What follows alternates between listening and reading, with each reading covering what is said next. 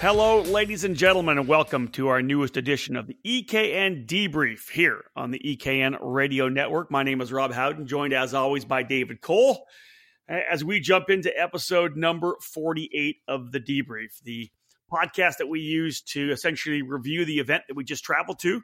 And in this particular edition, of course, a couple of weeks from our dual weekend double-double where David and I did 4 races over a 2-weekend stretch. He and I actually were trackside together for this particular event. And the one we're talking about, the 2019 SuperKarts USA Pro Tour Spring Nationals. This past weekend at the Utah Motorsports Campus in Erda, Utah, the track formerly known as Miller Motorsports Park. David and I trackside. We had an outside Cooper Tire Broadcast Center for this particular edition of the Pro Tour. We'll talk a lot about the weather, everything that happened. But as we jump in here on the EKN Radio Network, first we want to thank you all for joining in. We love that you're listening on to the EKN Radio Network, whether it's on your mobile device, your tablet, or maybe you're waiting off to listen to the downloadable podcast. Regardless, we love that you are listening into the debrief. Thank you so much. This week's show presented by the Rollison Performance Group. At the Rollison Performance Group, we strive for ultimate success. We're more than just an arrive and drive race team with countless wins in the national and regional level. Our focus is on complete driver development, and that's where the success is fueled. We combine one-on-one coaching, on-track instruction, and intensive data debriefing with unparalleled kart and engine prep. Our program will help you raise your game. We will take you to the next level. If that's your goal, RPG needs to be your next move. Well, David Cole, out of the frying pan into the fire, right? We wrap things up on Sunday in Utah for the SCUSA Spring Nationals. Right into the plane at Salt Lake City on Monday. I got home super late. I think we were home right around midnight when we got back here. You were close, I think, as well. And then, right back into the office. You got the debrief script written up, and away we go. I kept myself busy Monday waiting for the plane and to take off, and then on the plane as well over to Detroit before hopping over to Grand Rapids. But it kind of blew by quickly. It was a quick weekend. I mean, that's what happens when you have 9 race groups and 12 categories racing over the 3 days. It just goes by really quick. There's not a lot of downtime, and then with the rain that hit Sunday after the final checkered flag, it kind of was a rush to get out of there. Yeah, we were looking at potentially doing one of our Facebook Live Q&As again, but the sprinkles actually started kind of like during the final race. It never affected the race itself, but we were starting to get hit by some sprinkles. We were throwing some stuff on top of the laptops and the audio equipment because you and I were outside this weekend. We weren't able to get inside. They had the video marshaling system up in the race control building at Utah Motorsports Campus. So it was a little different for us as well, kind of harken back to last year at the Winter Nationals at NOLA when you and I are outside doing everything. And it's interesting how different, what a contrast that is for us during a race weekend as well, because you're dealing with the cold in the morning, you're dealing with the wind, you're dealing with the sun. I know that myself, you and Alicia, all sunburnt, windburnt, dry. It was a challenge for sure this weekend. It at least gives us the sense of the weather conditions of what's going on outside, because sometimes you're it could be 100 degrees, but you're freezing inside the air conditioning because you never leave the scoring tower. So we've had incidences like that. Phoenix. Yeah, Phoenix, when it was 104 degrees outside and I was underneath. I'm like sitting underneath the air conditioning vent with a sweater looking for on. hot cocoa. It was that. It was so cold in there. All right, let's start the overview of the Spring Nationals, the 10th edition of the race. Obviously, a milestone for SuperKarts USA. This is their 10th year of this national series, and I try to reiterate that when I'm talking on the PA and whatever it may be. Even when we did the podcast with Tom earlier this year. You think about the SuperKarts USA program. I've been doing this for 25 years now in this sport. I started essentially in 1993, 1994. And in that time, especially when I started focusing more on the U.S. stuff when I joined National Kart News in 97, this program, Dave, 10 years, and even you've seen it, 10 years, nothing's lasted this long. The industry likes to eat on itself, and it has. There was a SuperKarts USA Pro Moto Tour. It was great. And then this inner stuff in the paddock kind of fueled the launch of the Stars of Karting series. The Stars of Karting series went for a great handful of years, had some, developed some great drivers. It was, had Snap-on as a sponsor. Great program. Well, then failed buyout, then a rival series, and with CKI, Championship Karting International, I believe it was called. It lasted, 2 years, maybe 3 years. It was gone. Then there was a hiatus for a while, and then SCUSA picked things up again in 2010. David, you and I were there at Sonoma Raceway, the very first Spring Nationals, I think about 100 drivers, something like right around 100 drivers. So a milestone for sure for them to get into their 10th year and the 10th running of this race. And you're talking in terms of series, because again, there are a number of events such as, the WK Daytona Kart Week and obviously the SCUSA Super Nationals, which is going into the 23rd edition. Now we're not talking just events. We're talking an actual race series, a racing program. And I'm talking national level, coast to exactly, because there's coast to coast too, right. Because the Manufacturers Cup's been going forever. You have Manufacturers Cup has been going on for a long time. You have regionals such as Route 66, which is into year, I believe, 16. And other programs just like that. I mean, even Pro Kart Challenge has been going since 2005. So that essentially is one of the longer programs in the country as well too. So the California-based one, that is. To see a national level program series championship go this long, it hasn't had that happen for a very long time. Second visit to Utah as well, David, for the SuperKarts USA Pro Tour. You and I, you were pulling out the information throughout the weekend about the fact that we were there in 2012 for the Summer Nationals, bringing out the fact that Matt Johnson, actually, who ran X30 Master and dominated X30 Master this past weekend, was the tag senior winner back in 2012. We were going back to a lot of the guys who had won back in 2012. Not to mention Ryan Poole winning there in S4 in 2012, coming back, being the local guy, coming back and running the G1 category this weekend. Jake Craig, Austin Garrison, and Christian Brooks, they all won Rotax national championships there at the facility as well, too. So a number of events, as you talked about Stars of Karting, we can even go back into there with like Gary Carlton and all those guys winning there. I didn't even go back to see who won at Miller Motorsports Park for those programs, but I'm sure a handful might have been participating in that as well too. I agree. Now, David, you and I, we go to a lot of racetracks, say, man, this is such a beautiful place to be. Sonoma Raceway, obviously, Sim Raceway Performance Karting Center, that gorgeous look out over the valley there and over the water. This racetrack has got to be one of the most picturesque in North America, with the mountains that surround, Dave, the Great Salt Lake out to the north there. Everywhere you look is the snow-capped mountains. We come in the first week of May. Damn, Terry Bybee went skiing on Monday. He came out, the former SCUSA race director came out. He lives in Salt Lake City. He came out to visit. He went skiing on Monday. On Sunday. Sunday too, you're right. What a beautiful place. I think that's one of the things that we were hampered with in our previous visits to Salt Lake City and the Utah Motorsports campus was the fact that we went there in the summertime. So in the summer months, none of the mountains that surround the facility are covered in snow.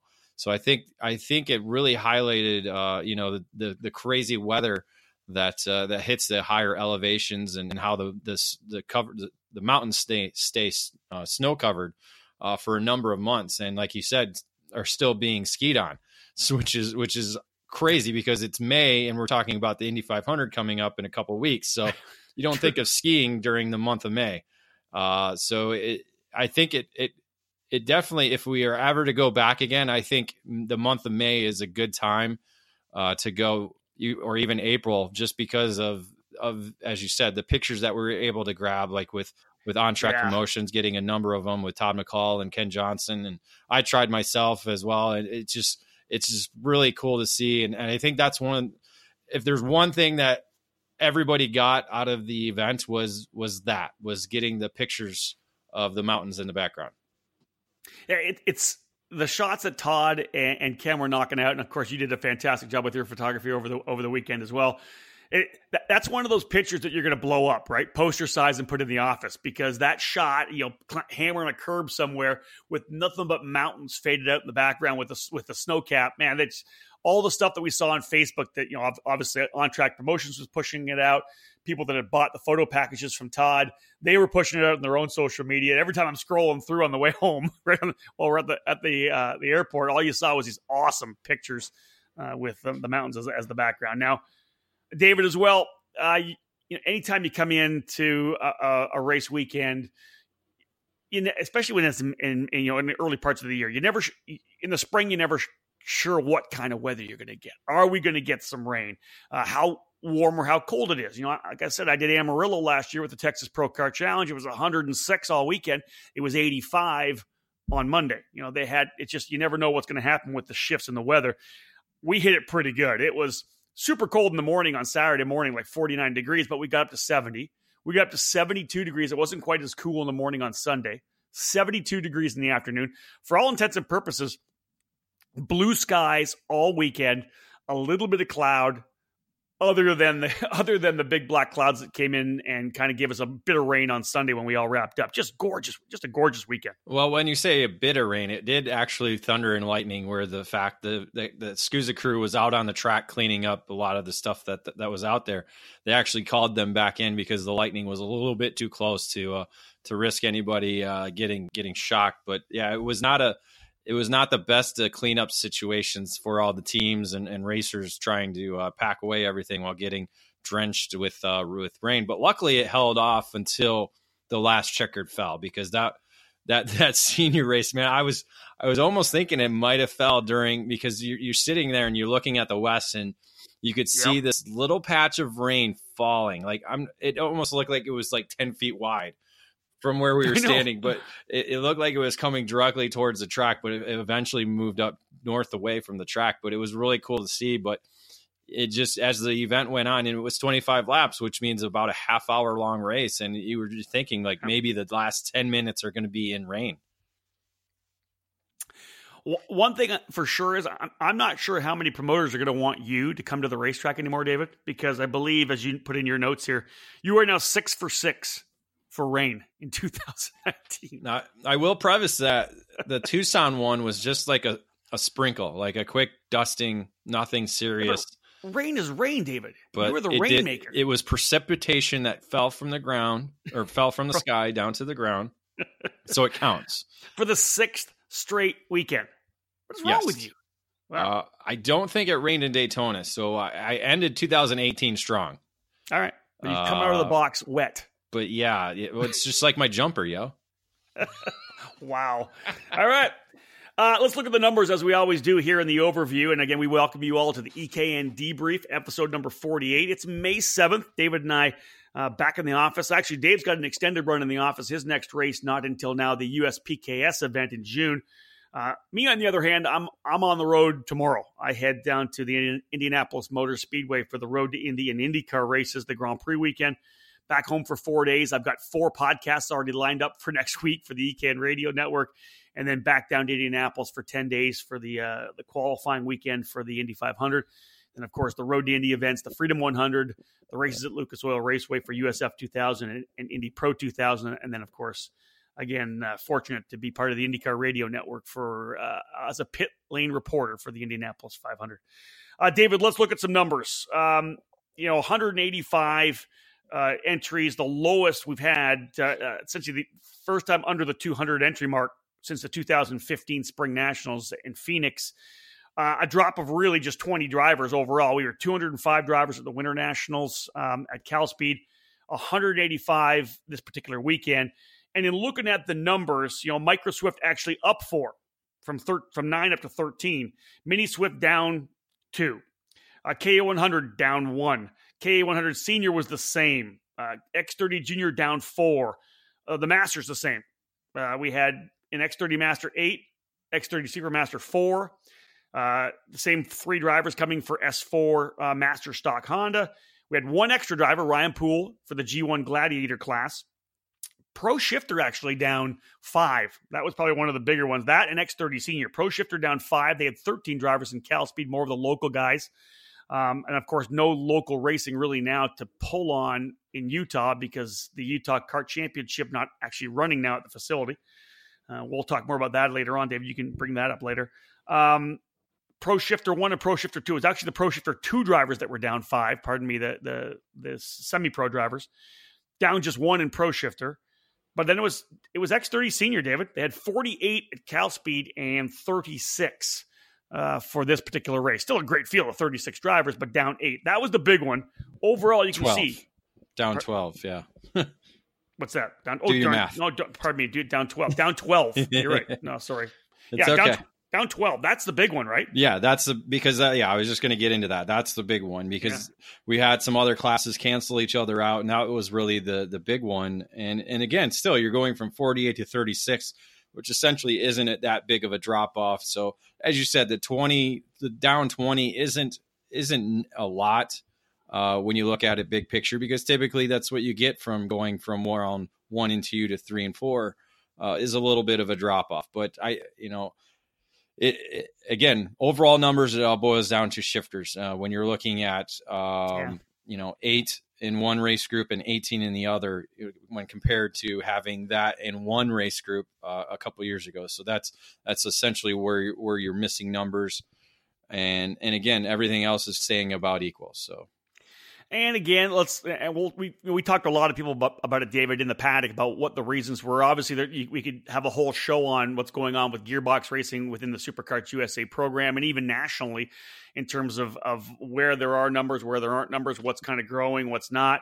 SCUSA's committed to the 175. Drivers who race it love it. So I think you see that growing. I saw that Jordan Mustard posted something on Facebook about, just kind of overview of his weekend. It was a great challenge. When we get into the race report, we'll talk about how he was challenged by both Ryan Poole and John Crow aggressively this weekend. He made a mention that he expects to see double the numbers for the Summer Nationals. So I think he's obviously talking to some people. Maybe we're going to see 10 plus in the G1 Gladiator class. This 175 is going to continue to grow. More drivers, bring more numbers, more engines out there. It will continue to grow. But I think you'll see a lot of. I think the Summer Nats are actually going to be our biggest event of the year when it comes to the SCUSA Pro Tour. You have a number of competitors who are just not coming from the east and going out west to Cal Speed and Utah. So that factors a lot into the overall numbers. And in those categories that are going to be elevated are probably the K100 categories, which are brand new to the Pro Tour program. Also the X30 divisions as well. But even in the shifter categories, there's a number of Midwest drivers now with the Great Lakes Pro Kart Challenge going on that are focused on that regional and are going to end it all with the Summer Nats, I believe the weekend after their finale. So I wouldn't be surprised to see Pro Shifter be at its highest and even Pro Shifter 2 probably be at its highest comes Summer Nats. I think you're bang on with that.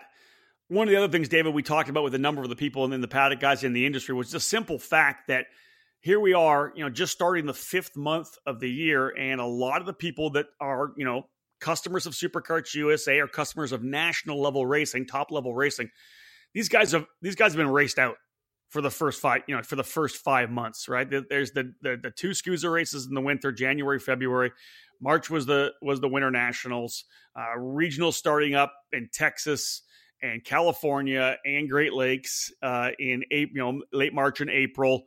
Just a lot of racing going on, and a lot of these drivers run different programs as well, whether it's running in the Rock program or going to a Rotax deal or whatever else they may do. F Series, USPKS, WKA. So much racing going on over the first 5 months. When you look forward now to the Summer Nats, remember there's a 2-month gap between Winter Nats and Spring Nats. The first weekend of March, first weekend of May. Now we have a 3-month run to the Summer Nationals. Even though we're kind of getting into the meat of the summer racing, a lot of the people that run nationally can kind of take a deep breath if they want, because if they're chasing the SCUSA series, they got 3 months to the next one. And then, of course, at that point, then we have another 3 months to the Super Nationals in November.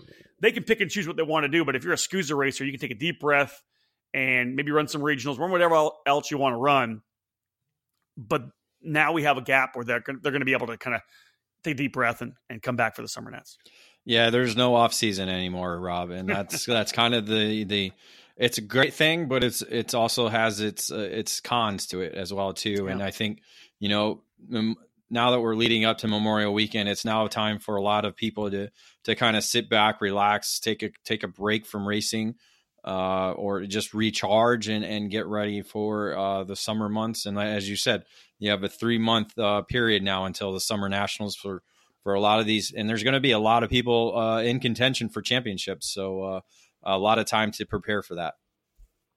Folks, you're listening to the EKN Debrief, episode number 48. David Cole and I reviewing the 2019 SuperKarts USA Spring Nationals. We were at the Utah Motorsports campus this past weekend.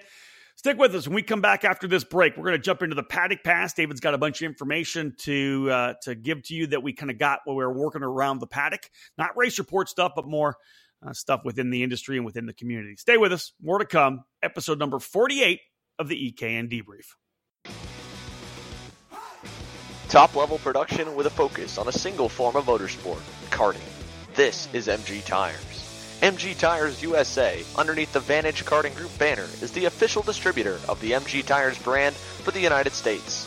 MG Tires are used as the official spec tire in the United States Pro Kart Series, the Route 66 Sprint Series, the Sunshine State Karting Challenge, and countless clubs across the country. No matter your compound preference, MG Tires USA has you covered. Whether it's the medium HCI Red, the soft FC Yellow, or the super soft Green YZ, MG Tires USA has your winning set of rubber in stock. For more info about MG Tires USA and its extensive list of dealers near you, check out their website at mgtiresusa.com. MG Tires, for the drivers.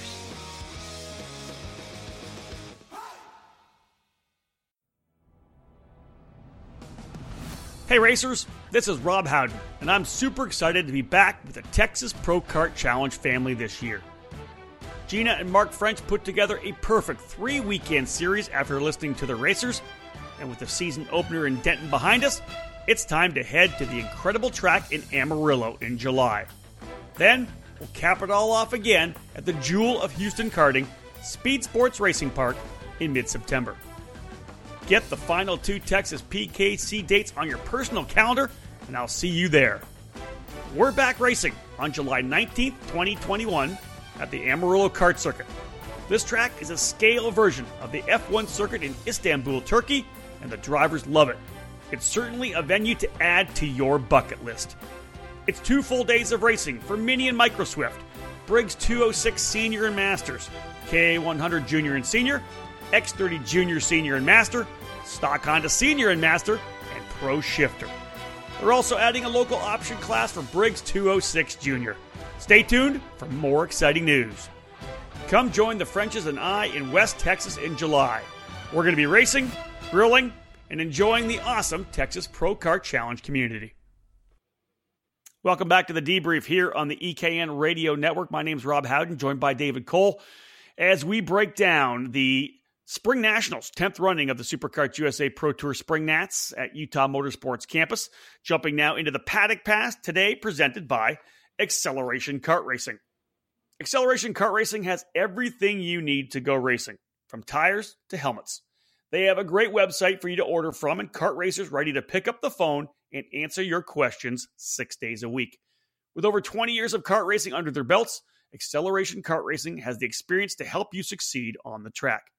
You can rely on them to get you the parts you need when you need them. Make Acceleration Kart Racing your go-to source for everything karting. All right, David, let's jump into this. A bunch of stuff to talk about. A little bit on track. A lot of overview of the weekend and what you saw. Let's kick things off with the Paddock Pass.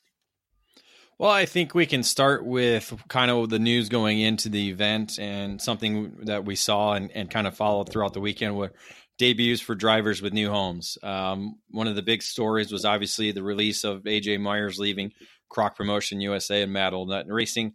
He found a new home at CRG and actually raced both Pro Shifter 1 and X30 Senior throughout the weekend at his new home with CRG Nordam. On the flip side, Jake French came back from being on the sidelines and back into the driver's seat, taking over Myers' role at Croc Promotion USA. racing both Pro Shifter 1 and X30 Senior. So that was kind of interesting to see. And it seemed like they never really got away from each other in both categories. They always seem to be right next to each other in both. That's true.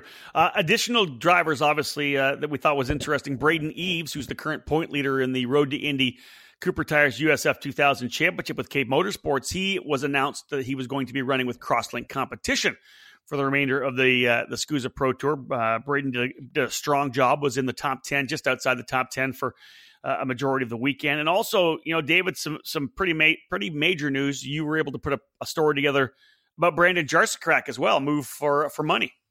Yeah, Money moved departed ways with Kart Sport North America and decided to go back home to Mike Doty Racing, where he first began racing nationally with Mike Doty and along with his father, Eddie.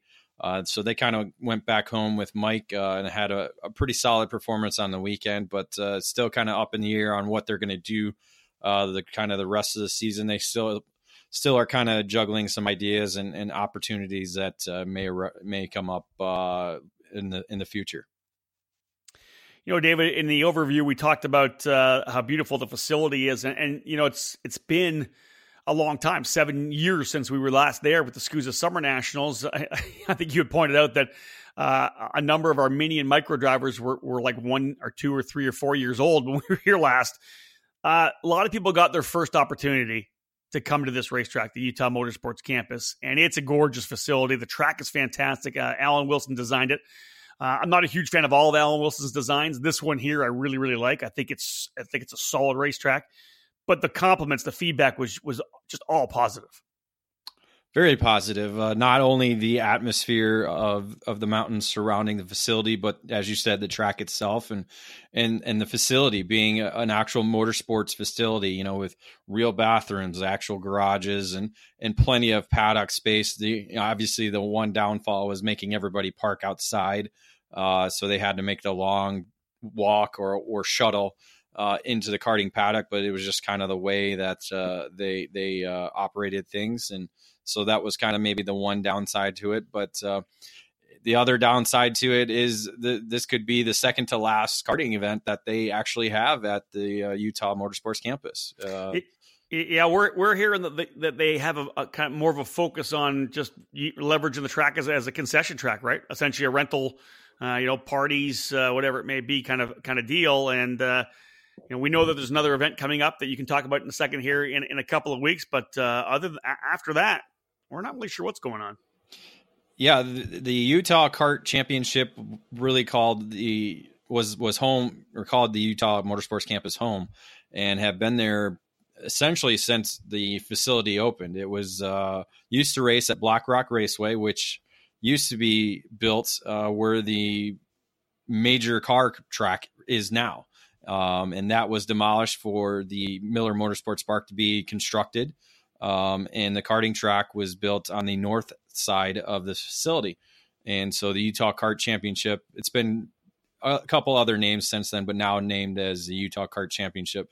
It's been there since then. And, now the facility is under new management and new ownership. And they, as you said, have kind of looked at seeing competition karting as a way of losing money. And unfortunately, it obviously we don't agree with that. And a lot of the Utah racers are up in arms about it. And as I would be too, if it was my home track. And indeed, we're learning that there's different opportunities that may arouse for this program, and, temporary circuit may be utilized throughout the season for 2019. And then maybe a new facility might be built in the very near future. Yeah. Again, there was a need for a track, as you had said, in Utah, and everybody got together and built Black Rock Raceway. And then, of course, that got taken over from Miller, but away we go. It's the one thing about the racers in Utah is that they are very passionate about what they do. There's obviously M Squared Karting is there with Bonner Moulton and Mike Beanie. These guys love this sport. They live it. Bonner Moulton's been to every Super Nationals. This is a guy that loves it, and Mike's the same way. And hey, that's what they do. Right? They're a kart shop. So what do we got to do? Let's rally the the guys in our program that have some cash to help put this together, and let's build another racetrack. So look for a rebirth, I think, right? In Utah, something different. So yeah, we'll be keeping tabs with them and seeing what type of news comes out of the Salt Lake area for a possible new karting track. Well, and add the note that the fact that Bonner Moulton's been involved in designing the last couple of SCUSA Super Nationals racetracks. The guy's now essentially a veteran kart track designer. So, well, I believe he helped with the Black Rock layout as well too. So yeah. David, one of the things we don't hear a lot about, we don't mention tire conservation a lot. You know, when I'm announcing races and when you're writing race reports, we don't talk a lot about people having to conserve tires. And we got that input very early during the happy hour practice, the final round of practice on Friday when we got Jordan Musser to come up and chat with us. And he talked about the fact that he thought some of the success that you were going to have was whether, you know, how you kind of took care of your equipment, your tires, everything throughout the day.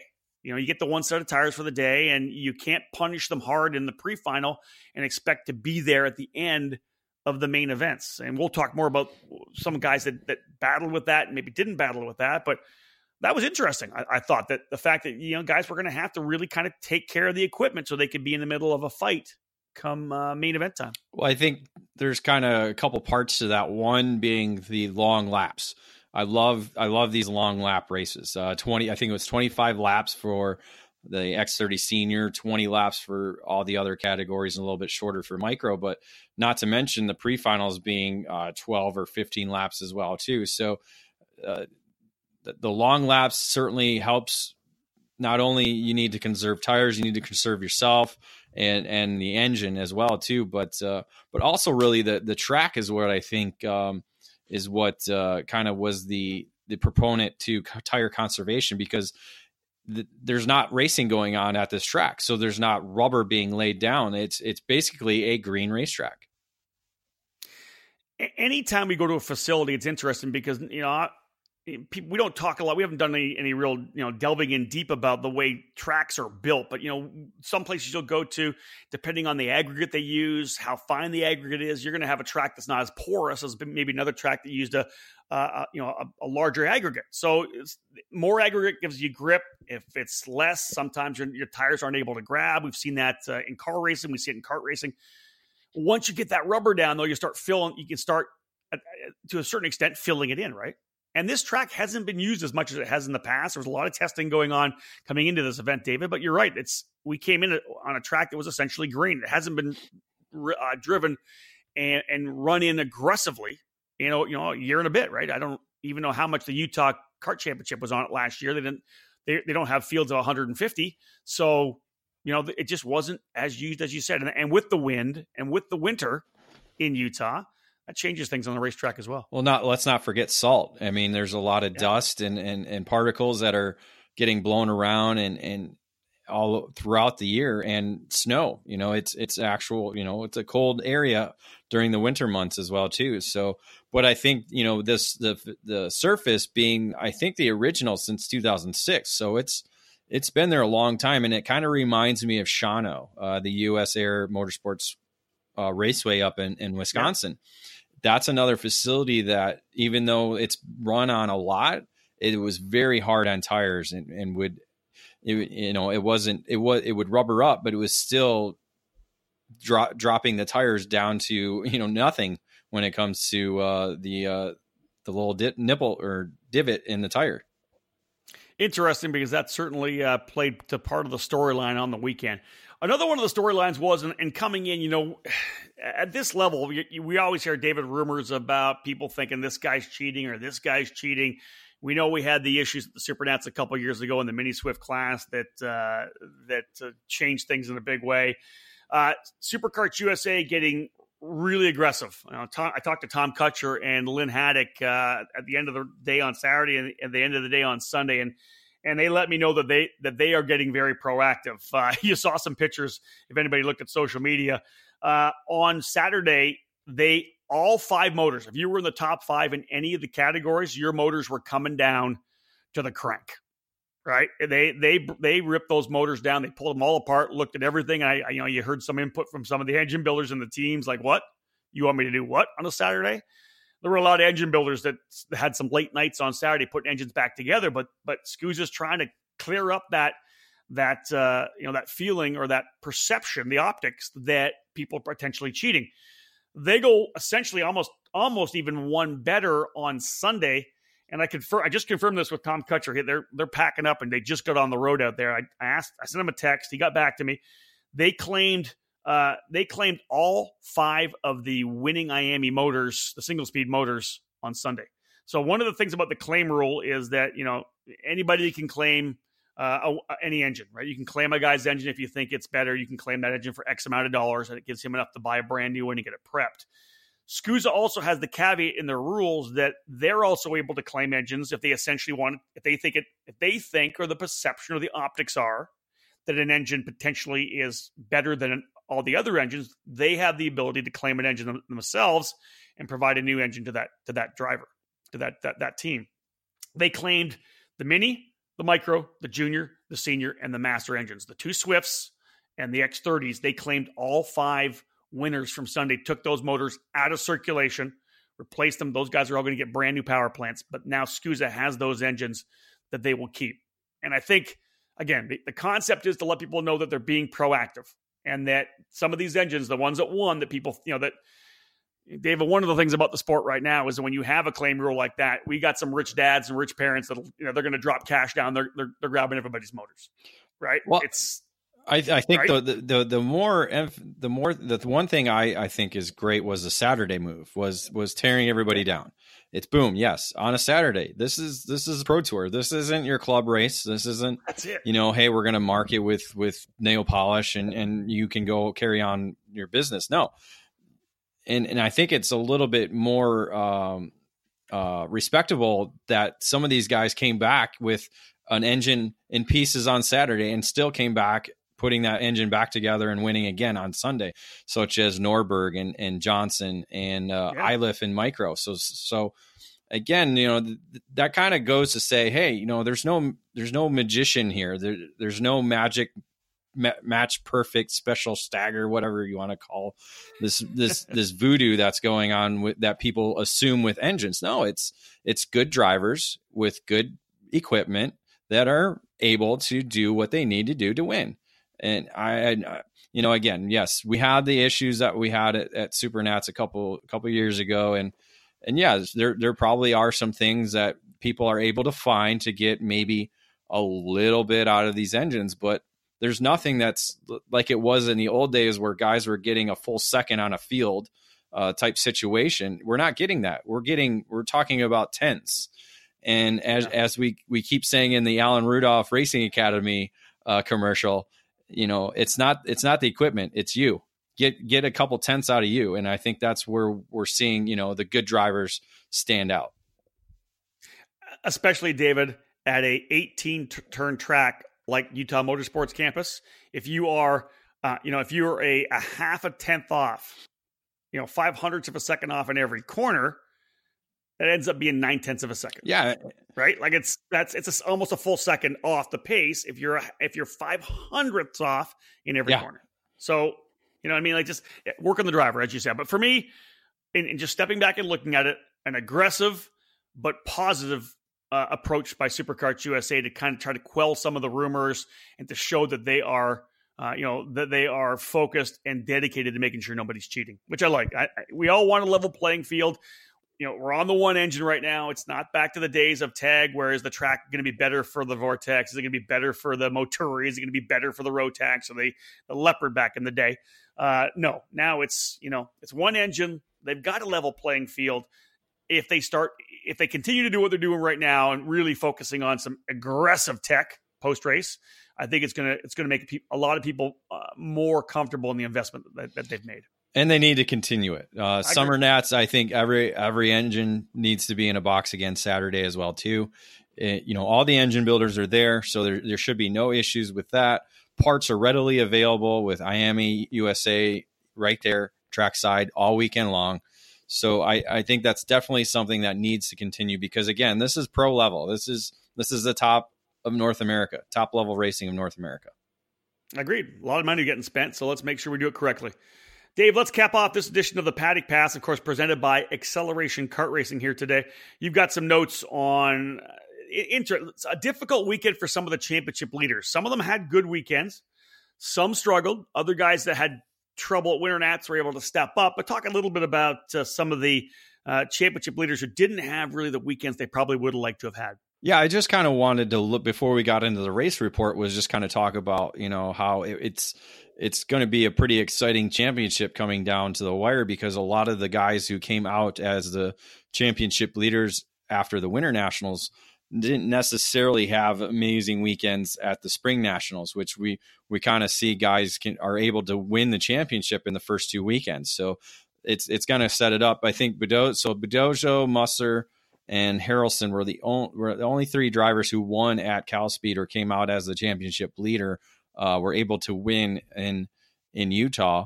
And really only two or three others that were able to land on the podium. So again, a very interesting transition to go from Cal Speed to Utah, where again, as we talked about earlier, a lot of drivers have been, and so they either just weren't able to find the right setups or just didn't have the weekend that they hoped for. One of them being Christian Brooks in X30 Senior. He came in essentially taking over the championship lead with Joshua Carr not being there in Utah, as he had to go back to Australia, make sure his visa and passports were ready to go for the rest of the season here in his F4 championship hunt. So Brooks had a best finish at 10th, which in a field of 36, you might say, well, that's a good finish. But when it comes to championship time, that's not going to get you titles.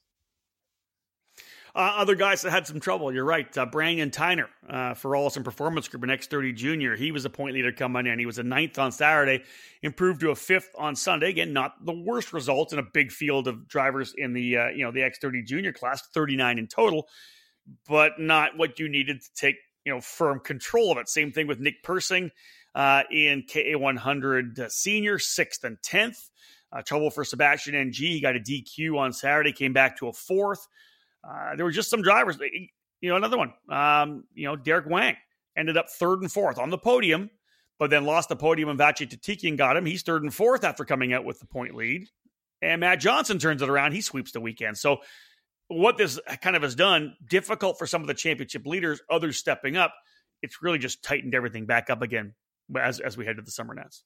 Exactly. And that's kind of what I was leaning towards when we talk about that. And I think it's going to make a Newcastle weekend very exciting in terms of championship battles going on throughout the weekend. Folks, you're listening to episode number 48 of the EKN Debrief. David Cole and I reviewing the most recent SuperKarts USA Pro Tour event, the Spring Nationals, which took place at Utah Motorsports Campus this past weekend. When we get back after this quick break, now it's time to start breaking things down. We're going to go into the race report and go class by class.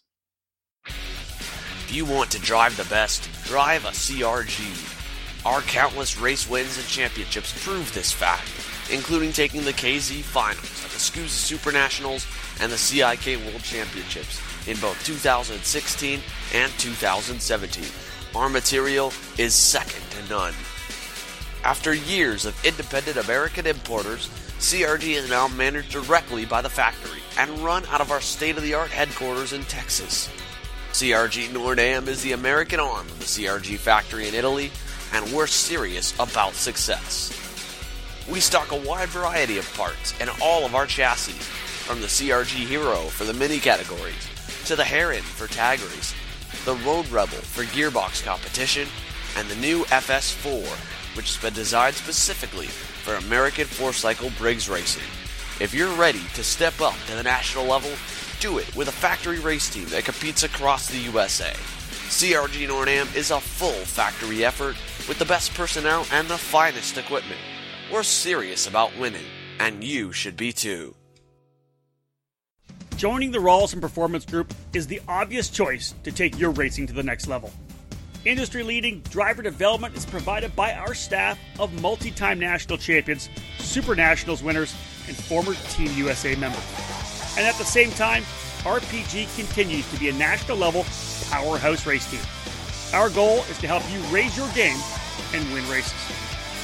Rawlson Performance Group is setting a new standard with our in-house engine program, AVP Engines, headed by Alex Vincent.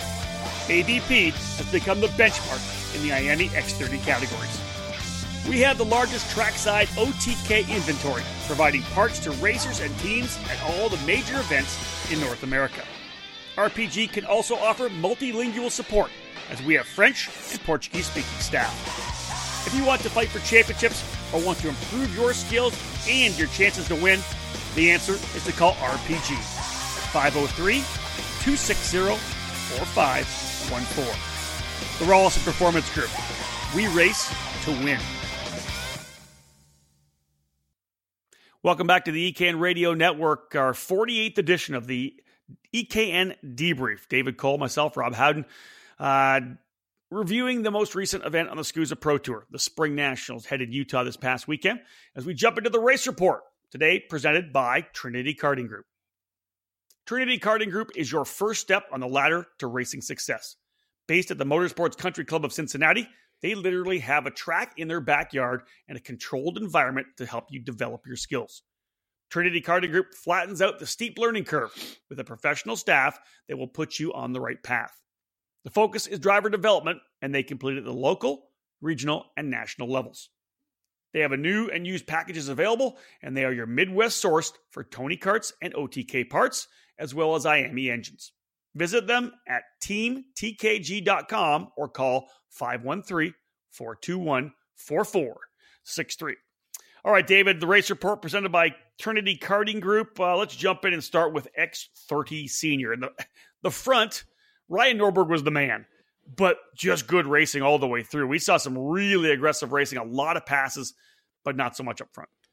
No, not so much up front. Really at all on Saturday, as Ryan Norberg basically swept the day, going wire to wire on the day, with never relinquishing the top spot. Brandon Jarzakrak was really the top challenger throughout the day. Started second in the main event after finishing second in the pre-final. Fell back to fourth, but Norberg got away quickly and early. Jarzakrak got himself back up to second, with Trey Brown also earning a podium finish on the weekend. Really good run for Colin Neal as well, who joined Rawlison Performance Group earlier this year. Had a strong, solid finish. P4 for him, his best Pro Tour finish. But David, P2 was not the place you wanted to start main events in the rolling start classes here at the Spring Nationals. I know that you had joked with Brandon where he was going to end up after that first lap, because starting on the outside going into turn one was not great. No, we kind of had a wager. I said fifth, but he was able to keep it into fourth, which again wasn't the best outcome that obviously he wanted to. But everybody knew it going into the weekend that turn one with a double apex there. It's a very challenging section of the racetrack, especially at the start. Some drivers were able to hold at least maybe one position, maybe two, as Brandon did, but sometimes it was even more difficult, as Brandon found out on Sunday. So first and foremost, Saturday, a very important recovery, kind of a comeback weekend for Ryan Norberg. Got to mention that this guy's a three-time defending SCUSA Pro Tour champion. He's won the last 3 years in a row. He's a perennial front runner, and he doesn't do it with like sweeping the wins, does he? It's all this. It's consistent results. Taking this package and whatever it can do, he's going to try to maximize it. This particular weekend, though, David, out of the box strong, all 320 points on Saturday. Qualifies on pole, that's 10 points. Wins the pre-final, that's 100. Wins the main event, that's 200. With the fast lap, another 10. So 320 points.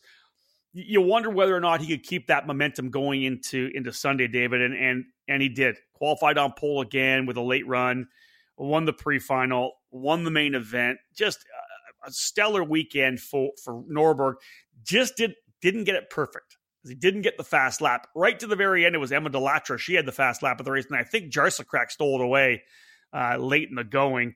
But the bottom line is, what was that 630 points on the docket on the board for Norberg coming out of Utah. What a weekend. And it's actually the first time, I'm looking this up right now, I forgot to look this up earlier, that he's won twice in a SCUSA Pro Tour season. I was thinking about that. The first year he won, I'm going to go back into that, but But last year, yeah, he won only once, and that was at the Spring Nationals. And then in 2017, he only won once, and that was at the Spring Nationals as well. So let me go and find 2016. You go find. I'll talk a little more about the race. So Thomas Naveau took the lead early in the pre-final. Thomas running for PSL karting on the Burrell Art, a former Supernats winner in I think the Mini Swift class or Tag Cadet. Thomas was strong all weekend. He took the lead in the pre-final, as we said, but Norberg came through, was able to grab it. And then he goes wire to wire in the final. The battle behind was pretty exciting to watch. Jarsekrak again starting second, fell back to 11th. He scrapped his way back up, and as I said, got the fast lap of the race, ended up P4. Completing the podium behind Ryan Norberg, Jake Craig had his best run of the weekend. He was able to continually push forward.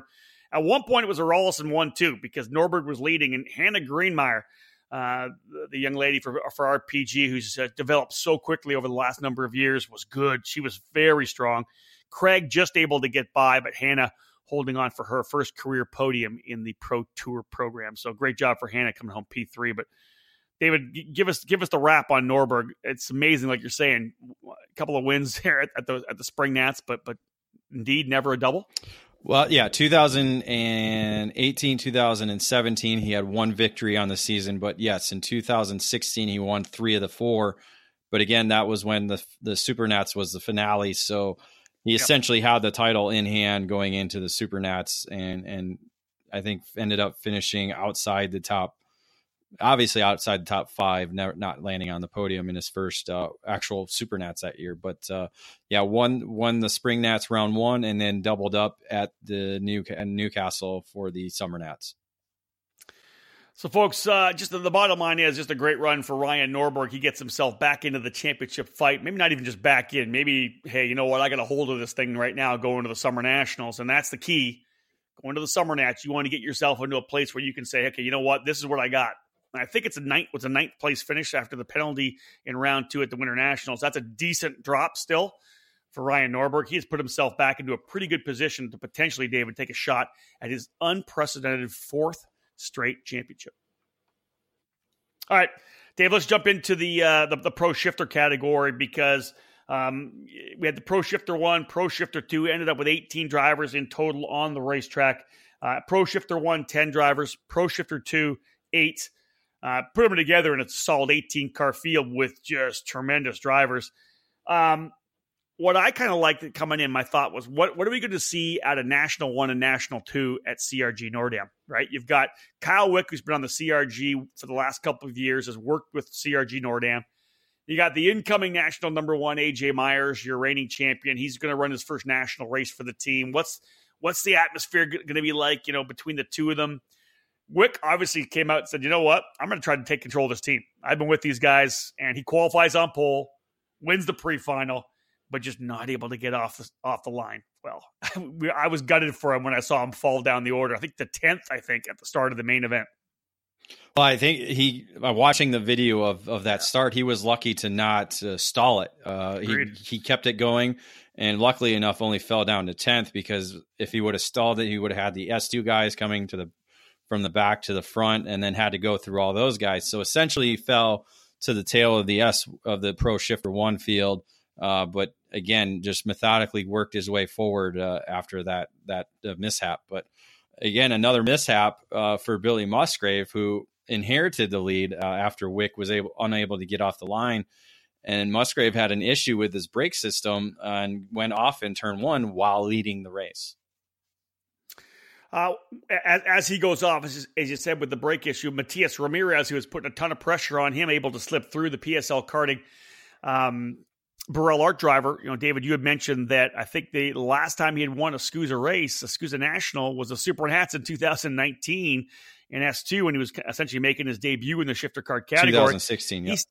2016, pardon me. He stepped up, though, David, and put on a show. He was able to essentially run away with it, not just win, but he ran away with it. AJ Myers ran second, and I think this is where the excitement happened, because once Wick went back, we knew he had the pace. Well, he just, as you said, methodically worked his way forward, was digging in. Eventually was having some trouble. The engine started overheating a little bit once he had got to Myers, so that he thinks that probably hampered him a little bit, and potentially able to catch and make that move. Although he did try He did try late on the final lap, but in the end, Ramirez with the win, Myers second, and Wick in third. Still a pretty good run for both of the CRG drivers in second and third.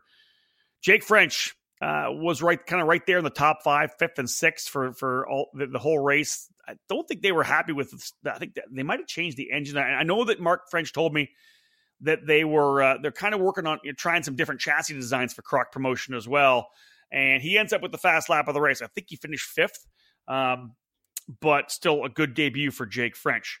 Move over to Sunday, and AJ Myers stepped up, David, in qualifying at the end of that run and really kind of put his stamp on what I thought would have happened for the rest of the weekend, the rest of the day. It didn't, but in qualifying, Myers was quick. Well, both CRGs were quick as Myers was able to score the fastest, and Wick was right there in second, so it was an all CRG front row for the pre-final.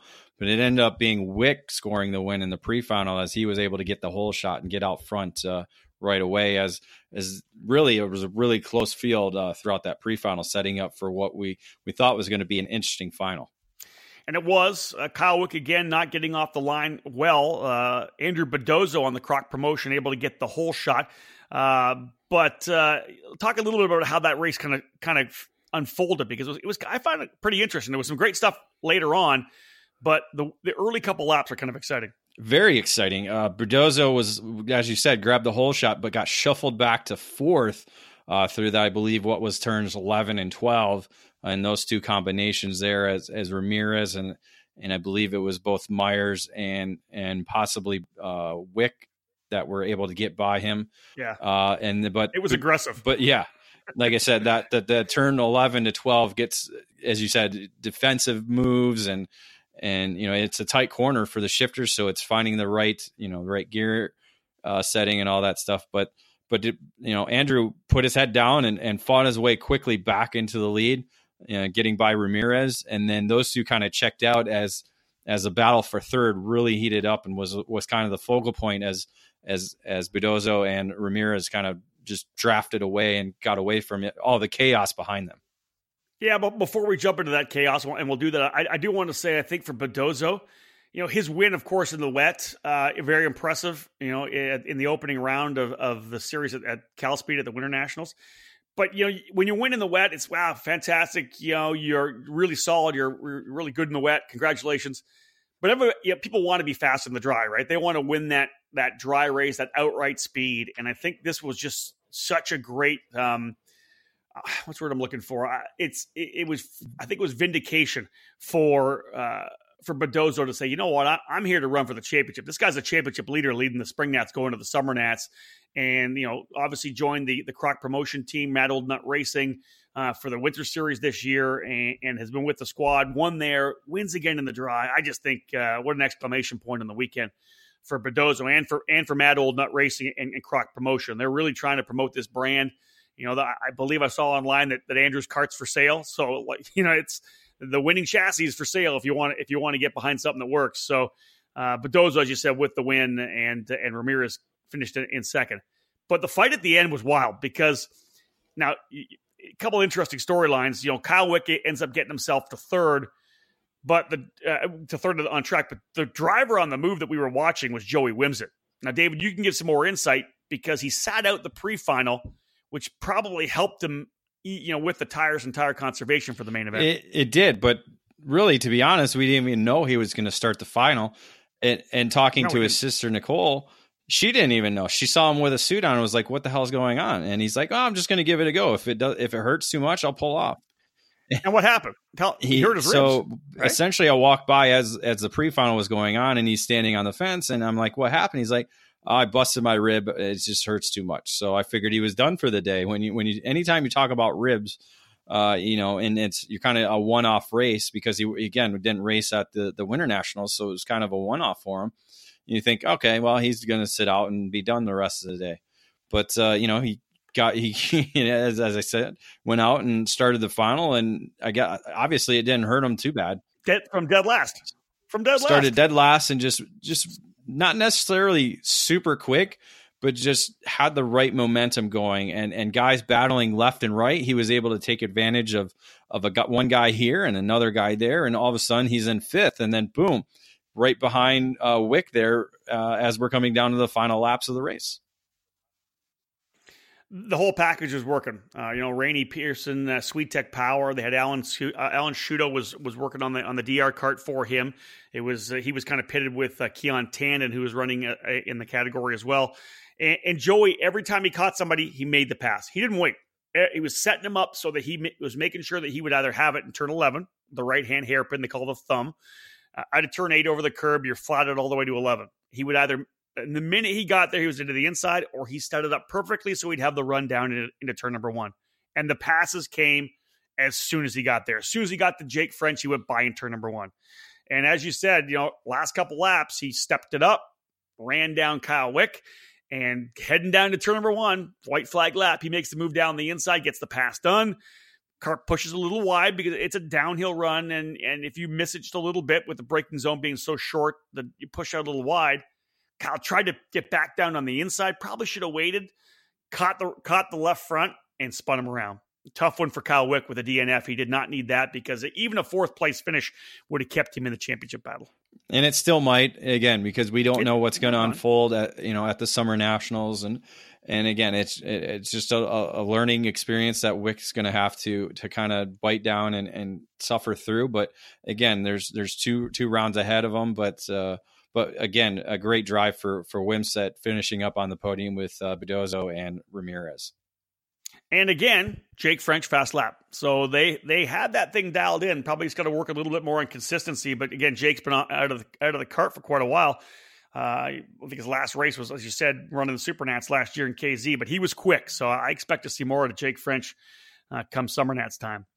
And aside from Musser being, coming in and winning as a championship leader, I think Bedozo is the other championship leader that leaves still there with a 4th place finish on Saturday. Right. So essentially 3 podiums in the first 4 rounds. That's really good, especially in this pro shifter category, which is so tight with the number of drivers that are there fighting for every podium spot they possibly can get. So this, for him to go into what essentially is a home track for him in Newcastle, as a championship leader, it's going to be very exciting at the Summer Nationals. I agree with you. Moving to Pro Shifter 2, Saturday essentially belonged to Race Liberante. Of course, a winner at the Winter Nats was leading in round number 2 when he got an incident, got into the wall. Qualifies on pole, wins the pre-final, wins the main event. There was a bit of carnage, but the driver who kind of moved in and stepped things up was Connor Robles. Great job for the driver out of Temecula, California. David, right out of S5 last year, first podium for Connor. P2, they were pretty pumped up about it, but he ran great. He was right there, finished second ahead of Calvin Ming, but was putting down the kind of laps you need to be able to get on the podium in Pro Shifter 2. Yeah, to enable to finish on the podium, first must finish. And he was able to do that and run, as you said, consistent laps, and actually was ahead of Calvin Ming, who finished on the podium at the Winter Nationals. So Ming ended up on a second podium, but really kudos to Robles for getting that runner-up spot. On Sunday, in the Pro Shifter 2 class, Max Hewitt laying down the fast lap. He also was the fastest in the pre-final and scored the victory there. I actually, with all the excitement we were watching up front, I wasn't paying close enough attention to actually what happened. I know that Liberante ended up with a broken throttle. He was actually leading, I think, at one point with about 5 laps left. But it was Mark Snyder that actually came out with the victory. The brother duo, the Snyders out of Texas, big one for him, and to score a huge win over Max Hewitt. Yeah, it didn't seem Hewitt had the pace in the main event. Not sure if it was tire related or just some type of wrong setup change or something that was amiss, because he just didn't seem to quite have the pace that he had earlier in the day. And as you said, both Snyder brothers were able to be ahead of him. But Liam Snyder, who finished second, actually was handed a 10-second penalty for passing under yellow. So that elevated Hewitt back up to second, and then moved Anthony Fries up to third on the PSL Cambrian karting Burrell Art. Good weekend for the Snyders. I think with Arcade Motorsports, I believe, is what they've got in the carts. What I like about it is they come in with their own livery. It's not like they're with a team or whatever it may be, or you're just running the stock chassis livery, whether it's Tony Kart, Burrell, whatever it is. These guys have their own. I love it. They have their own stuff, their own look. And man, they were fast. I'm really hoping they come to the Summer Nats. I know they do a lot of Formula car racing as well. I really hope they come to the Summer Nats. They were a great addition to the Pro Shifter 2 field in Utah. I hope they come to Summer Nats. Yeah, the graphics kit looked amazing, and big win for Formula K. It's been a while. True enough. Mark Snyder with the win, Max Hewitt second, and Anthony Fries in third. In G1, I think it's the EKN visor strip that does it for Jordan Musser. He always wears the E-Cardity's visor strip. But dude, he was super strong again, right? Just didn't win all 3 sessions because Ryan Poole qualified on pole on Sunday. But on Saturday, Musser with the quickest lap, wins the pre-final, and wins the main event. But it's not like the storyline that we've had in the other 6 races, the 6 races, Winter Series and the Winter Nats. Musser was pushed hard all weekend by John Crow and Ryan Poole. It was like Crow and Poole were his shadows because everywhere Musser were Crow and Poole, and you weren't quite sure who was going to be up to the challenge to kind of challenge and or attempt to pass Musser. Nothing really happened Saturday because, as we said, Musser kind of swept the events, but it was Ryan Poole that actually had fast lap of the main event on Saturday. That carried over onto Sunday. Yeah, but both Crow and Poole had the faster lap in the race, right? Than Jordan, I believe. And yes. Crow kind of stepped things up late in the race, was able to slide through to get P2. It was a great run for him. But as you said, Ryan Poole, I talked. Something happened to the chassis. It was quickly in passing when I was running back to the booth. Something happened to his chassis that bounded up a little bit. I think I want to say that maybe one of his tires might have pushed in. One of his hubs might have slid in. I'm not exactly sure, but something happened. But he kept it going on Sunday, as you said. Actually qualified on pole, and I think Musser qualified third. I think Crow was second. Was he not? Musser qualified third. Crow was able to be second, and Poole being first. It was the first session, on-track session, including qualifying, pre-final, final, that Musser had not been P1 throughout 2019. Yeah.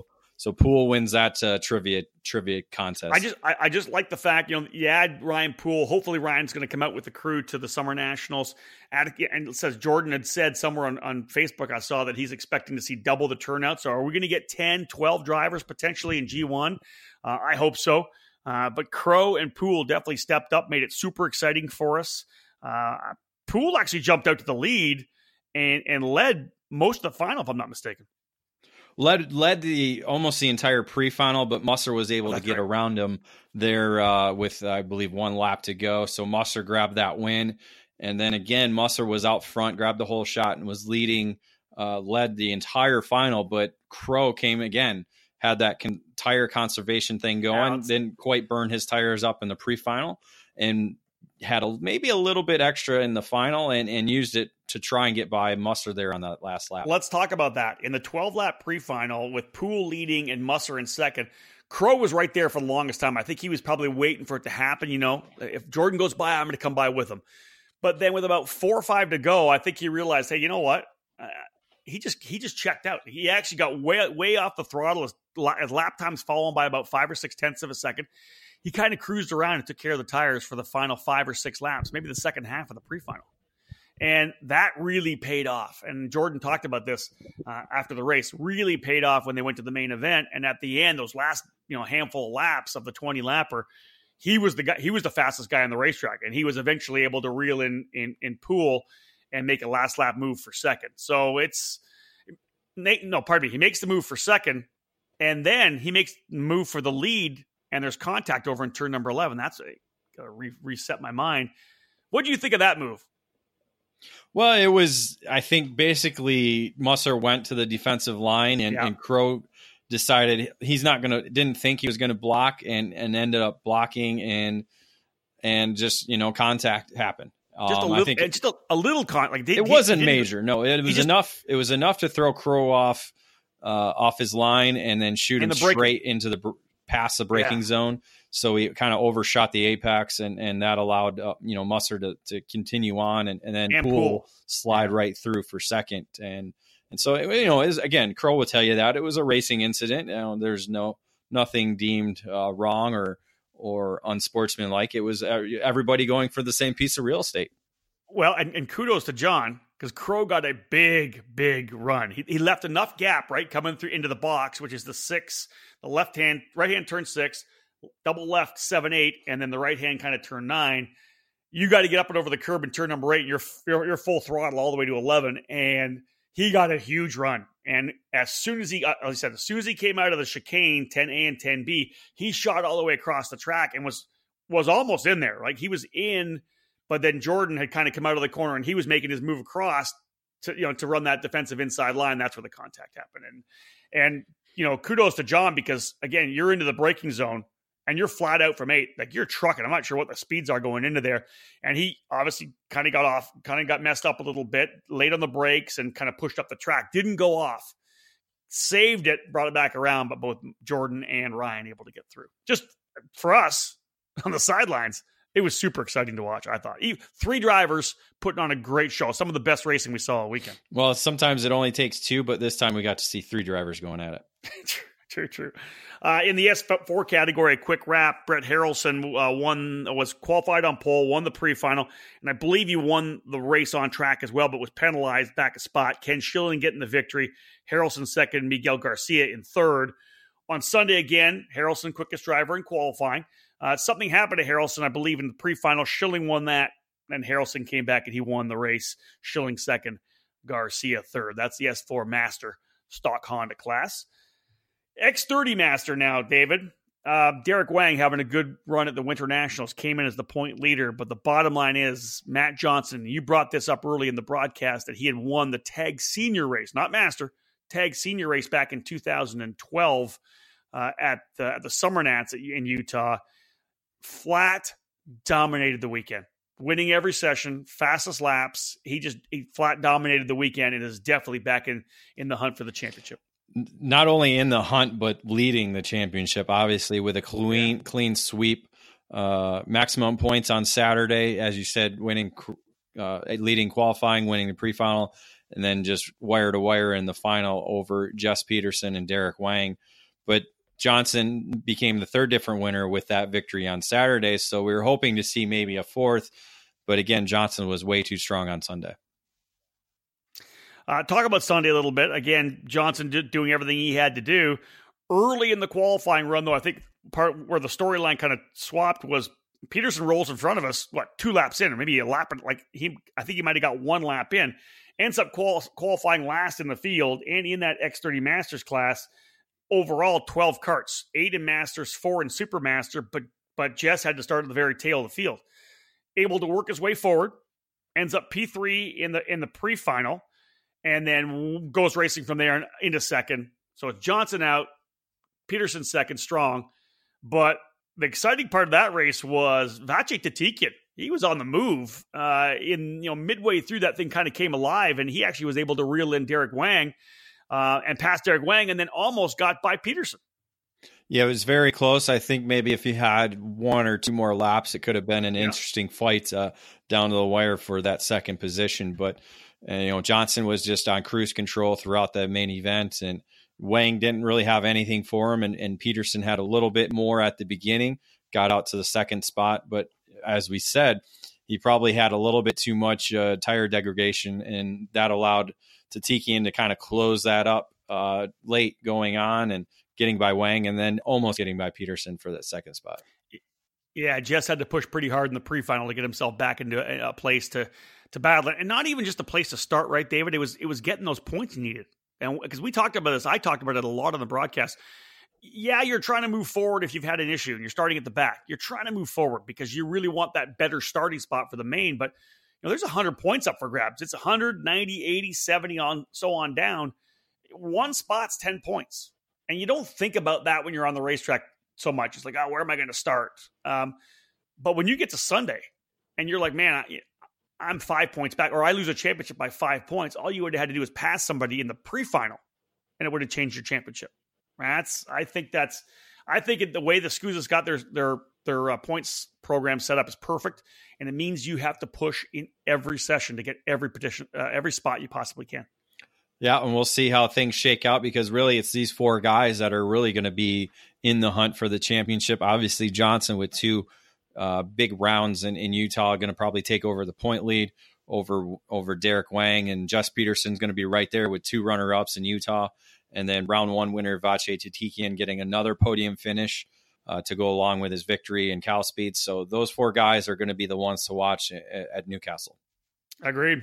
Let's wrap up this particular section of the race report. I'll do a quick one through the X30 Supermaster category. We had 4 drivers. John Persing essentially dominated the weekend. He won all 6 of the sessions, but was right in there in the middle of the battle, too. He was scrapping it out with Jonathan Silva, with Tim Meyer. He was battling it out with the Masters drivers, too. In the first day, Steve Martin finished second and John Roos in third. Same podium on Sunday. Martin much closer to Persing in the main event, pushed him around pretty much for the majority of that 20-lapper. John Roos, again, the local driver, capping off the podium. A perfect score for John Persing on the weekend. He takes, obviously, a strong position as the point leader in X30 Supermaster. All right, folks, final break I think we have here, if I'm not mistaken. Yeah, final break, folks. We're going to wrap it up with the final 5 categories. Then David and I will have a look at the EKN Trackside Live race calendar, tell you where we're going to be going in the next couple of weeks, and then we'll wrap it all up, essentially, with the finale. We'll talk about the Constructors' Championship, and we'll talk about just what we saw and what we're looking forward to seeing in the next event. Stick with us, folks. More to come. The race report, the second half here on the EKN Debrief.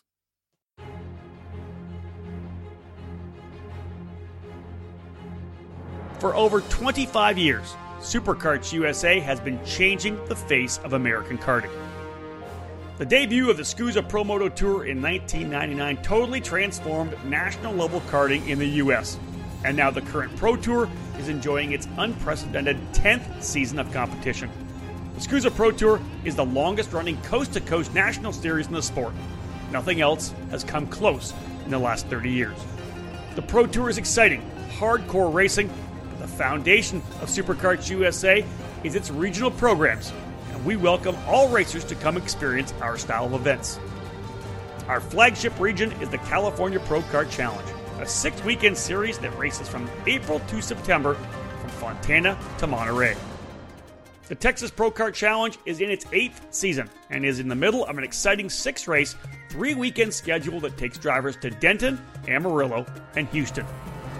And new for 2019 is the return of the Great Lakes Pro Kart Challenge, where SKUSA was born and raised. The series features 4 weekends at Newcastle, Norway, and Road America. We'd love to have you experience our product, and we hope to see you at a future Superkarts USA event. To learn more, head to superkartsusa.com.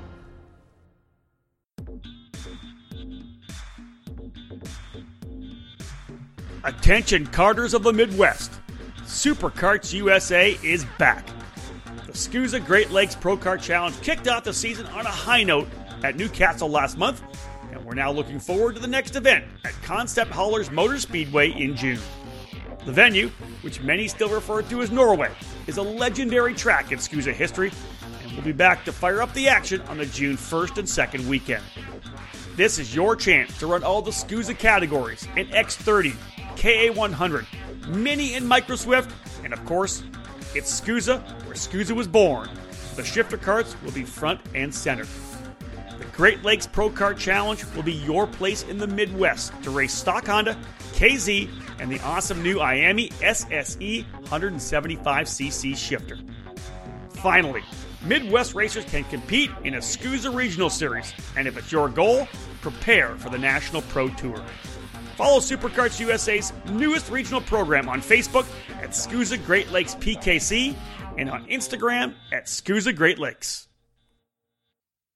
Welcome back to the EKN Radio Network. My name's Rob Howden, joined by David Cole. This is episode number 48 of the EKN Debrief. Dave and I, midway through, I would say, our review of the Superkarts USA Spring Nationals, rounds 3 and 4 of their Pro Tour here in 2019. David and I just got home from the Utah Motorsports Campus in Erda, Utah, as they call it now. We used to call it Tooele, but now they're using Erda as the home of the racetrack. David, let's get back in here. Trinity Karting Group, the presenting sponsor of our race report, this particular event. Let's jump into X30 Junior. Big field, great drivers, guys that we've seen in X30 Junior, a lot of great drivers coming up from the Mini Swift category as well, but the juniors put on a fantastic show. It was a good show, a big field, as you said, but really it was one driver that kind of stood out throughout the weekend, and that was Freddie Slater. The British driver came over racing in the junior category for a second time, raced at the Winter Nationals and Cal Speed, but just really shined throughout the weekend, especially Saturday, sweeping the event in the category, setting fast time in qualifying, winning the pre-final, and then again scoring the victory in the final after holding off Kyffin Simpson and Dale Curran. But it was actually a penalty for Kyffin Simpson, who recorded the fast lap, penalized for contact, which put him down to 6. And then that allowed John Burke to join Slater and Curran, our round 1 winner, on the podium. So another good finish for Burke, good finish for Curran, who was desperately needed that after a tough round 2 to put himself back in the points chase. And then Slater becoming the third different winner in the category. And we had a bunch of categories with 3 different winners. I think that speaks to the competition level, right? You never know who's going to step up. Now, we'll talk about Sunday because obviously Slater stepped it up and got his second win. But a lot of different winners in a lot of different categories. It's just showing us how competitive this championship is. Exactly. The Pro Tour that's I think kind of when we talked about the championship leaders having issues, it's because we're seeing a lot of different drivers step up and be able to contend for victory rather than seeing really dominant performances aside from Norberg that we saw on the weekend and Matt Johnson. But, Cal Speed with the weather definitely helped throw bone in there for a lot of different drivers and kind of shuffle things around. But again, as you said, Sunday was a kind of a different story and for the X30 junior category. Kyffin Simpson qualifying on the pole position, so he bounces back after that penalty. Freddie Slater then, of course, came out and won the pre-final, again, very strong.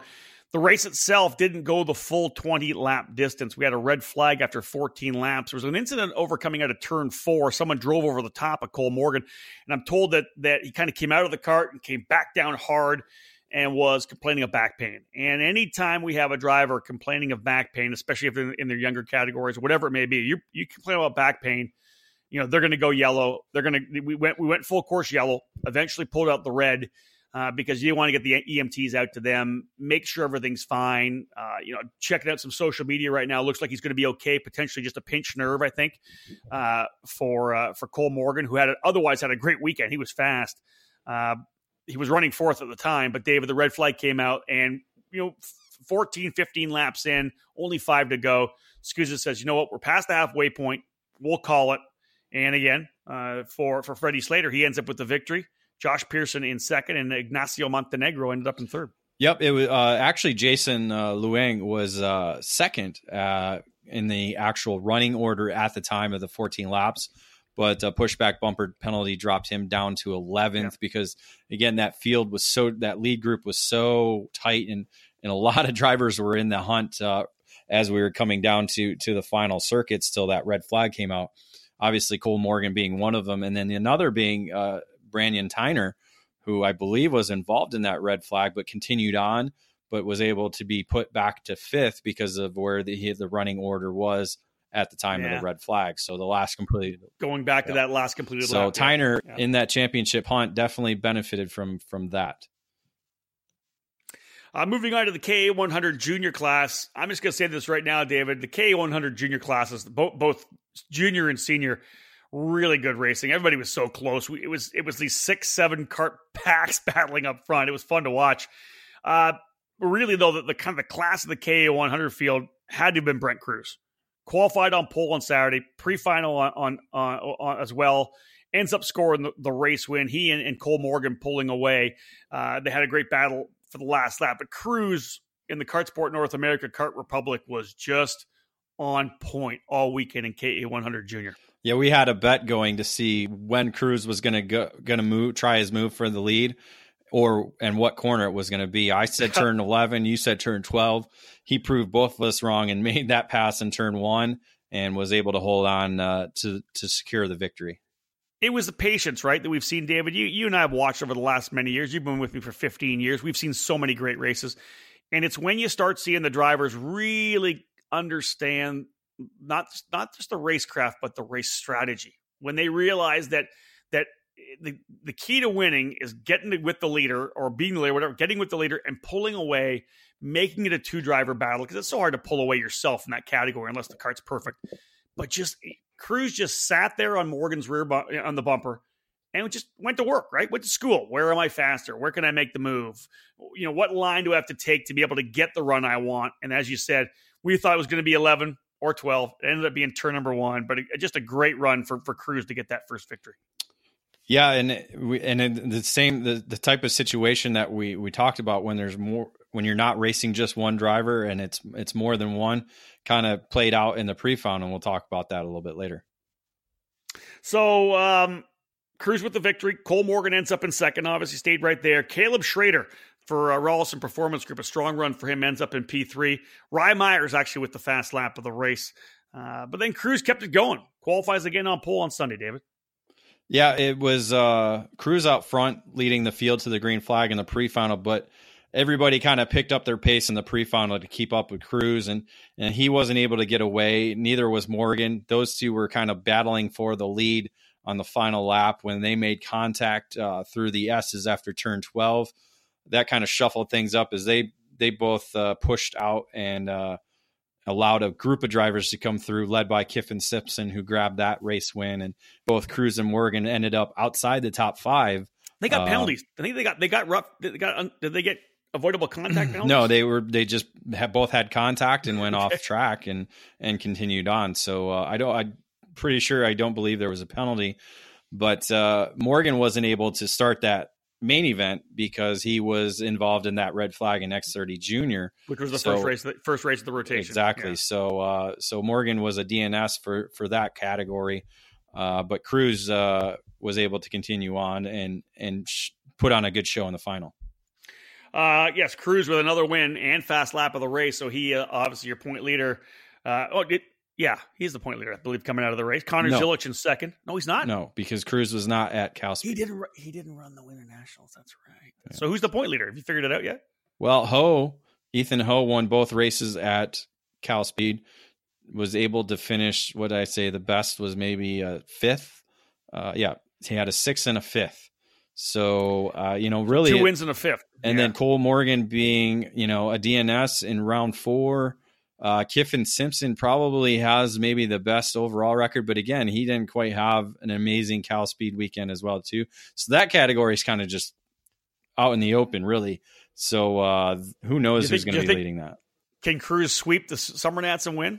I'd like to see if that could happen. Well, he's taking 1-0. It depends. Right? It depends on having guys having 2 bad rounds, because obviously if you have 1 bad round, you drop that. But if you have 2 bad rounds, then that's a possibility. So again, just to wrap up, Cruz with the win, Connor Zilich in second, Diego Larock coming in there to third, had a good run on Sunday and was able to work his way up into the P3 position in KA100 Junior. Let's move to KA100 Senior. 3 more categories to wrap up here in the race report, brought to you by Trinity Karting Group. Nick Ramirez coming out of the box strongly, David, as the top qualifier, but he spun while leading the pre-final, which kind of changed the complexion of that race. Well, as we said earlier, that turn 1 complex is very tricky. We had Musgrave go off while leading in Pro Shifter. We had, and then earlier in the day, we had Ramirez do the same thing, and they weren't the only ones. I mean, there was a number of drivers that just struggled with the long straightaway going into the double apex turn 1 complex. It was a very, very tricky situation. So Joshua Fine and Blake Hunt good all weekend long. Austin Osborne, talk about a little bit about what happened to him on Saturday. Was very similar to Jess Peterson, right? Saturday, Osborne had an issue with his brake system on qualifying, so basically came from last on the field, and then worked his way all the way up through the field to win the pre-final and cross the line as the winner, but was docked 3 positions for what he considered to be not a jump start. Well, he came and talked to us afterwards. He had some issues with the brakes, as you said, and he figured it out very early in qualifying that this thing's just not working. Something's wrong. I think the master cylinder was leaking or something like that. So he had to start dead last in the pre-final, as you said, worked his way forward, got docked the spots for the jump start, and you never know what's going to happen. He's telling us he timed it perfectly. He says, it may not look that way in the video, but I timed it perfectly. So he was standing by that. In the end, though, David, talk about the race and Joshua Fine and Blake Hunt. Yeah, in the race, Osborne was up there with Fine, who won the pre-final, and then Blake Hunt. So it was a kind of a 3-driver battle until Osborne kind of came off, was a little bit off pace towards the end. So Hunt was leading with Joshua Fine right on his bumper. The two kind of went back and forth on the last lap, and Fine was able to pull the over-under move on Hunt in turn 12 and secure the victory for the local driver. We saw a lot of those passes, right? Because when you block, it's turn 12 is an increasing radius corner where you keep bringing it around to turn 13, and guys would block on the inside, go a little wide. The guy challenging would go way wide and get that big turn, a big arc, and we saw a bunch of guys make that that over-under move to be able to get the pass. And indeed, Joshua Fine with the win. Blake Hunt in second with fast lap. He'll take those bonus points. And Austin Osborne in the third position. On Sunday, Osborne coming back. Obviously, he's trying to recover. He knows he's got a shot at winning this championship after scoring a victory at the Winter Nats. He qualifies on pole, but after some issues on Saturday, Walker Hess arrived on the scene in the pre-final. Yeah, Hess was top 5 speed throughout Saturday, but really found the speed overnight and was able to jump out to the front and win the pre-final. And then it was a 4-driver fight in the main event with Hess, Hunt, Fine, and Osborne. All 4 kind of mixing it up early on. Hess and Hunt were really the quickest of the 4 drivers that were out front. But it was really Hess that was able to just kind of pull away and maintain that gap over Blake Hunt, who scored the fast lap of the race. So another 10 bonus points for him. And then Joshua Fine finishing third for a second podium on the weekend. So a great weekend for him. Let's talk a little bit about the wild opening lap. It was interesting because I always want guys just to kind of relax a bit at the start. I realize you want to get aggressive and you're trying to find spots, but on a track like this, if you're fast, you're going to the front. I don't care what it is. Well, the opening lap for turn 1, 2, then 3 and over to 4, man, guys were just, they were driving on over top of each other. It was crazy. Someone drove over top of Ryan Poole. I believe Nick Persing was trying to make a move to the inside, coming out of 3 over to 4. Contact. They went over top of each other. Or Persing went over top of Ryan. Poole's off the track and done. Persing, who comes in as the point leader of the weekend, ends up suffering a bent axle. He's done. Again, just one of those deals where you kind of throw away a race on the opening lap. It's never made sense to me. It really started on the opening lap as after they came through 12, because I happened to be out there, and we'll share a photo of one driver going over Nick Poole or Ryan Poole. So they all kind of bunched up and they're all trying to get around Poole because I think he kind of bogged out of the corner. So it was 2 by 2 for like 10 guys, the rest of the field essentially, because the other 4 were able to get away. And so they came onto the straightaway, and it was Nick Martin who just almost basically launched as he was a fighter jet pilot taking off. Evil. And so I have a great image of that. And then, as you said, then it continued on with Persing getting into Poole down there at the turn 3 section on the second lap. Okay, and that's the interesting part of the race, that track, right? Coming out of 12 and 13, you go through the 14-15 combination, which is a right-left like kind of S's, and then you go through the kind of double right-handers to lead back over to 18. And I remember everybody stacking up in there. Yeah, and nobody was giving up any room to anybody. No, on the opening lap, right? And they're all driving on top of each other and getting in the back of each other. And again, that's right. Then it ends up being Nick Martin who drove over top. That's right. Another driver who had some issues, Austin Osborne, settled in to what probably would have been a solid position. I think he was running in third spot, ended up getting a flat tire. He tried to drive it around as much as he could with that flat tire, but he was a couple seconds off the pace. Everybody ate him up, and finally they gave him the meatball flag. But a tough one. That'll be the drop for Austin Osborne. He's like a lot of guys that we saw have issues here in Utah. He's going to have to be perfect. He cannot have a DNF or a bad race at Summer Nats if he wants to win a championship. Exactly. Moving to Mini Swift right now, David, Kai Sorensen has kind of been the guy to watch in this Mini Swift category. His third year in the class. He'll move to X30 Junior this year, so he's trying to win this championship. He ends up qualifying on the pole. But talk a bit about the pre-final, because it was kind of interesting the way things shook down. That this field was super tight. Kai was strong, but this field, qualifying was important. It was just super tight all weekend.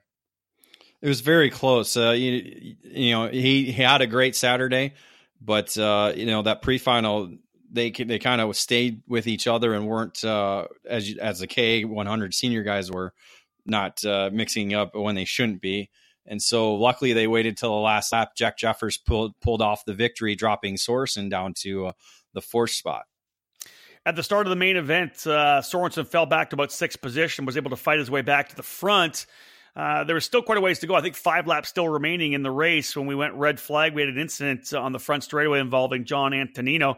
John was fine, which was great, but I think he said he had bit his tongue or something like that. And so again, we go red flag, and they decided to shut the race down well past the halfway point. Nope. What? It was lap 5 when the red flag came out. And pardon me. Yep, lap 5 when the red flag came out, and then for Antonino. And then, then we had an incident as the red flag came out, which involved Ethan Ayers getting run over by another driver. Because again, many drivers don't understand that dual yellow flags means slow down.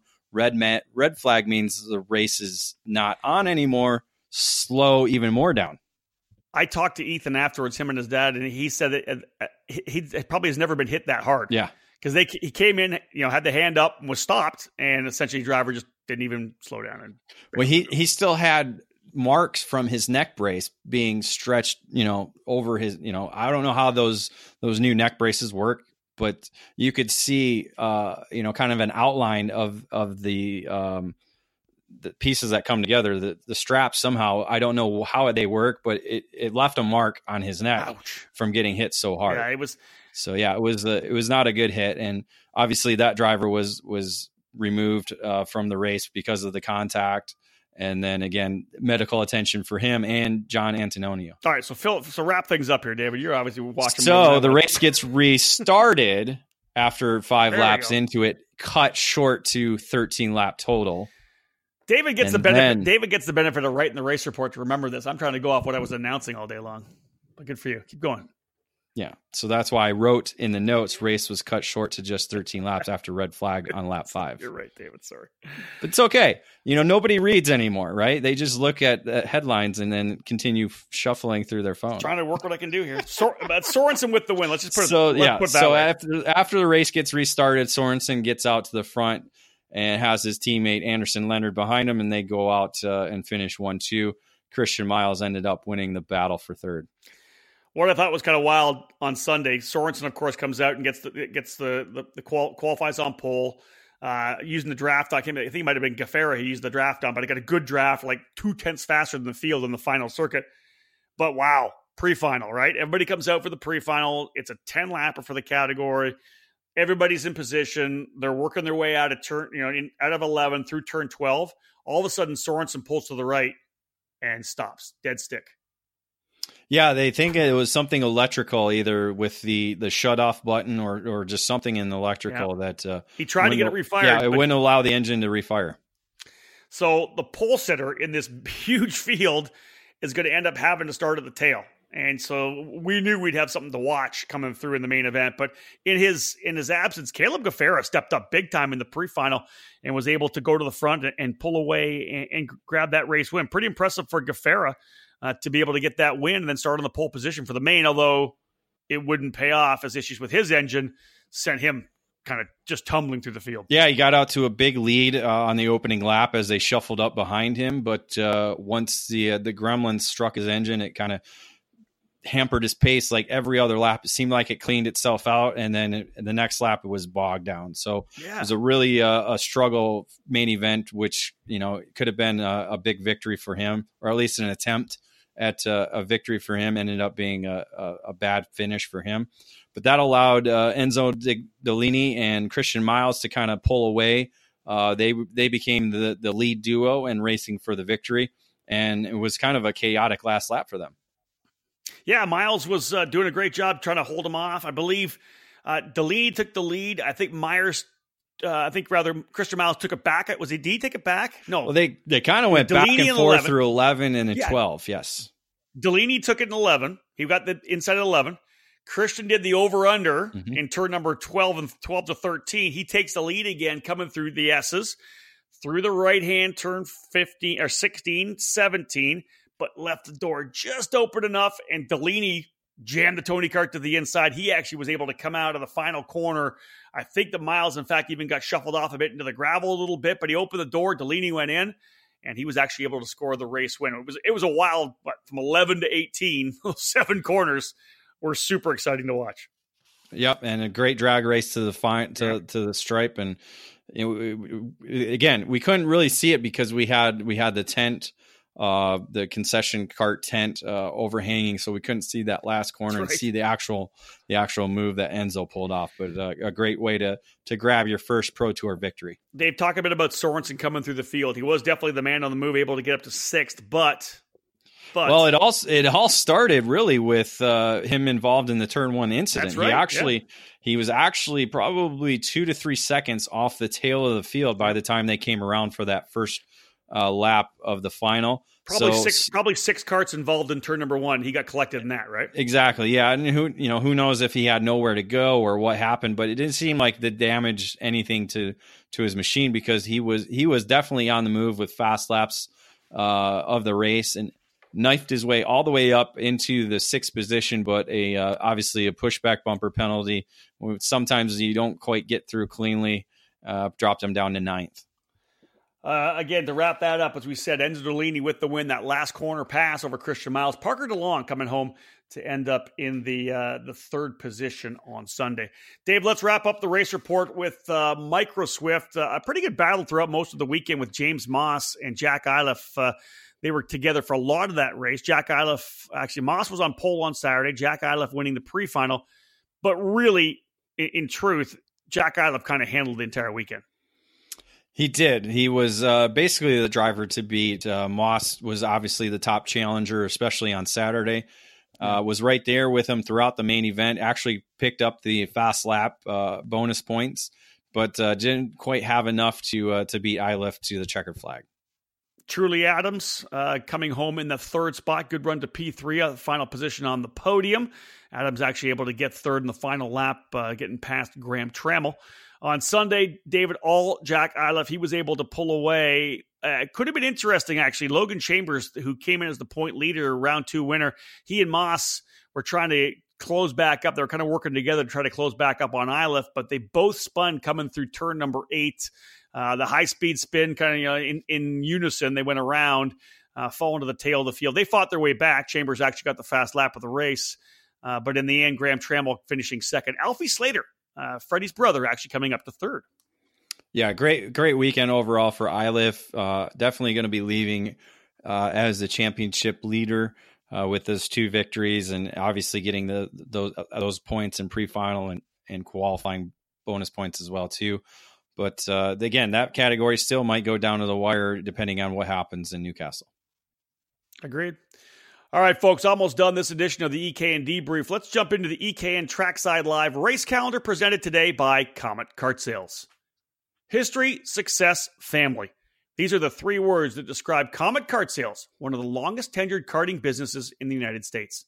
The family-owned operation is located just outside Indianapolis and has provided karts, parts, and services for thousands of racers in the near 6 decades of business. Their online store features everything you need, and they are continually adding new parts to their product line. Make sure you head to CometKartSales.com or call them at 317-462-3413 to be part of the Comet Kart Sales family today.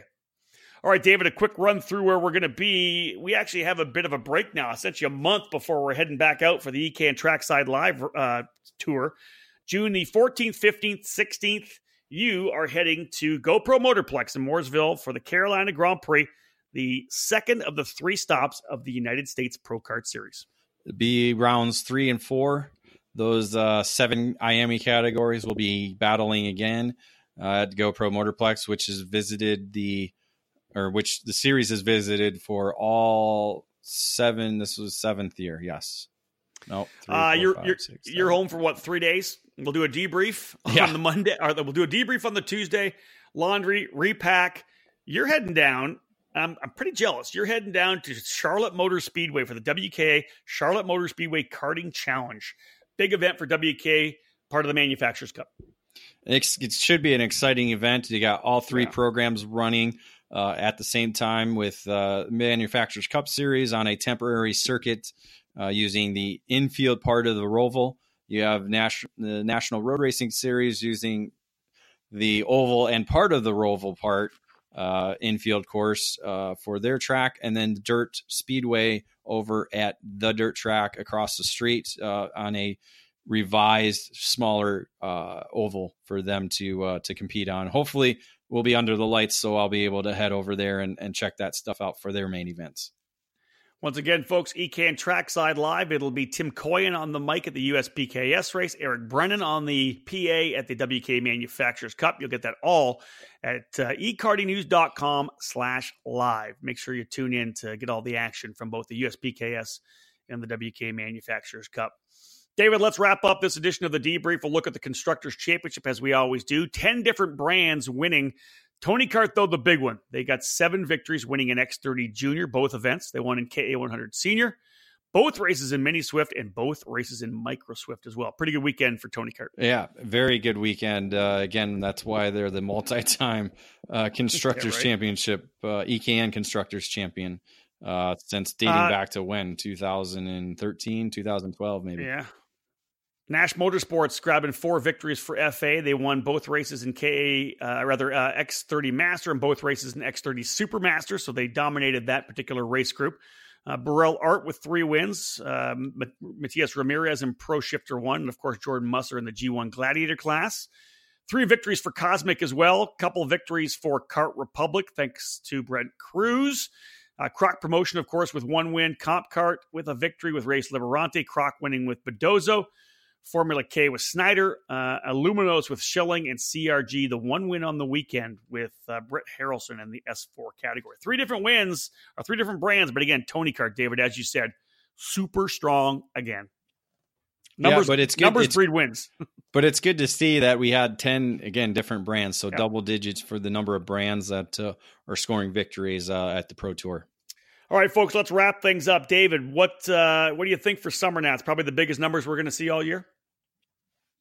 I think so. I think we're going to have probably the biggest event of the season next to, obviously, the Super Nationals. But the biggest Pro Tour event, I think, will be Summer Nationals coming up. And I would really like to see, they brought them to the national level with the Pro Tour and USPKS and WK. I would really like to see the KA divisions break the 20 driver mark, because with the number of drivers that have these engine packages along the eastern half of the country, I really think that a 20 driver in both junior and senior is possible. That's the target. I like it. 7 drivers doubling up on the weekend, folks. In the win column, the championship chases are going to be very interesting when we get to the series finale. And, of course, that is the SCUSA Pro Tour Summer Nationals, the 10th edition of the Summer Nationals, August 9th, 10th, 11th at Newcastle Motorsports Park in Newcastle, Indiana. Of course, David and I will be there. Alicia will be with us as well for our social media coverage. All live on the EKN Radio Network, and we hope that you join us for that one. That's 3 months away, though. We got lots of racing before we get to the Summer Nationals, and everyone getting a chance to settle in. David, final words to cap off this edition of the Debrief?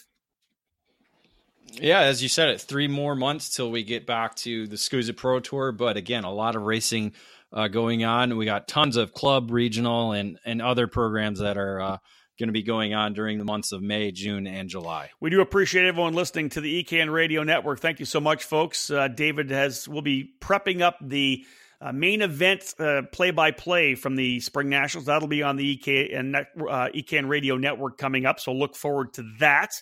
We'll get this particular podcast up streaming on the EKN Radio Network, and then David will produce it for the podcast that you'll be able to get through iTunes or Google Play. You can always listen to our stuff on Podbean and on Spotify as well. And, of course, you can either download the EKN Radio Network app to your mobile device or on your desktop or laptop, ekartingnews.com/radio. Folks, thank you so much for joining us. A long edition here. Well, almost probably closing in on 2 hours. So much to talk about with the Spring Nationals, rather. But David Cole and I and Alicia Hodap had a fantastic trip to Utah. Miller Motorsports Park is what we used to call it. It's now the Utah Motorsports Campus. tremendous racetrack. Hopefully, but not likely, we'll be able to be back there sometime in the future. We'll see what happens with the SCUSA Pro Tour. And again, another event coming up soon for that track, the Stars and Stripes Trophy for the U.S. Rotax program. Folks, we are done here on the EKN Debrief. Again, thank you so much for joining us. On behalf of David Cole, my name is Rob Howden. Bye for now.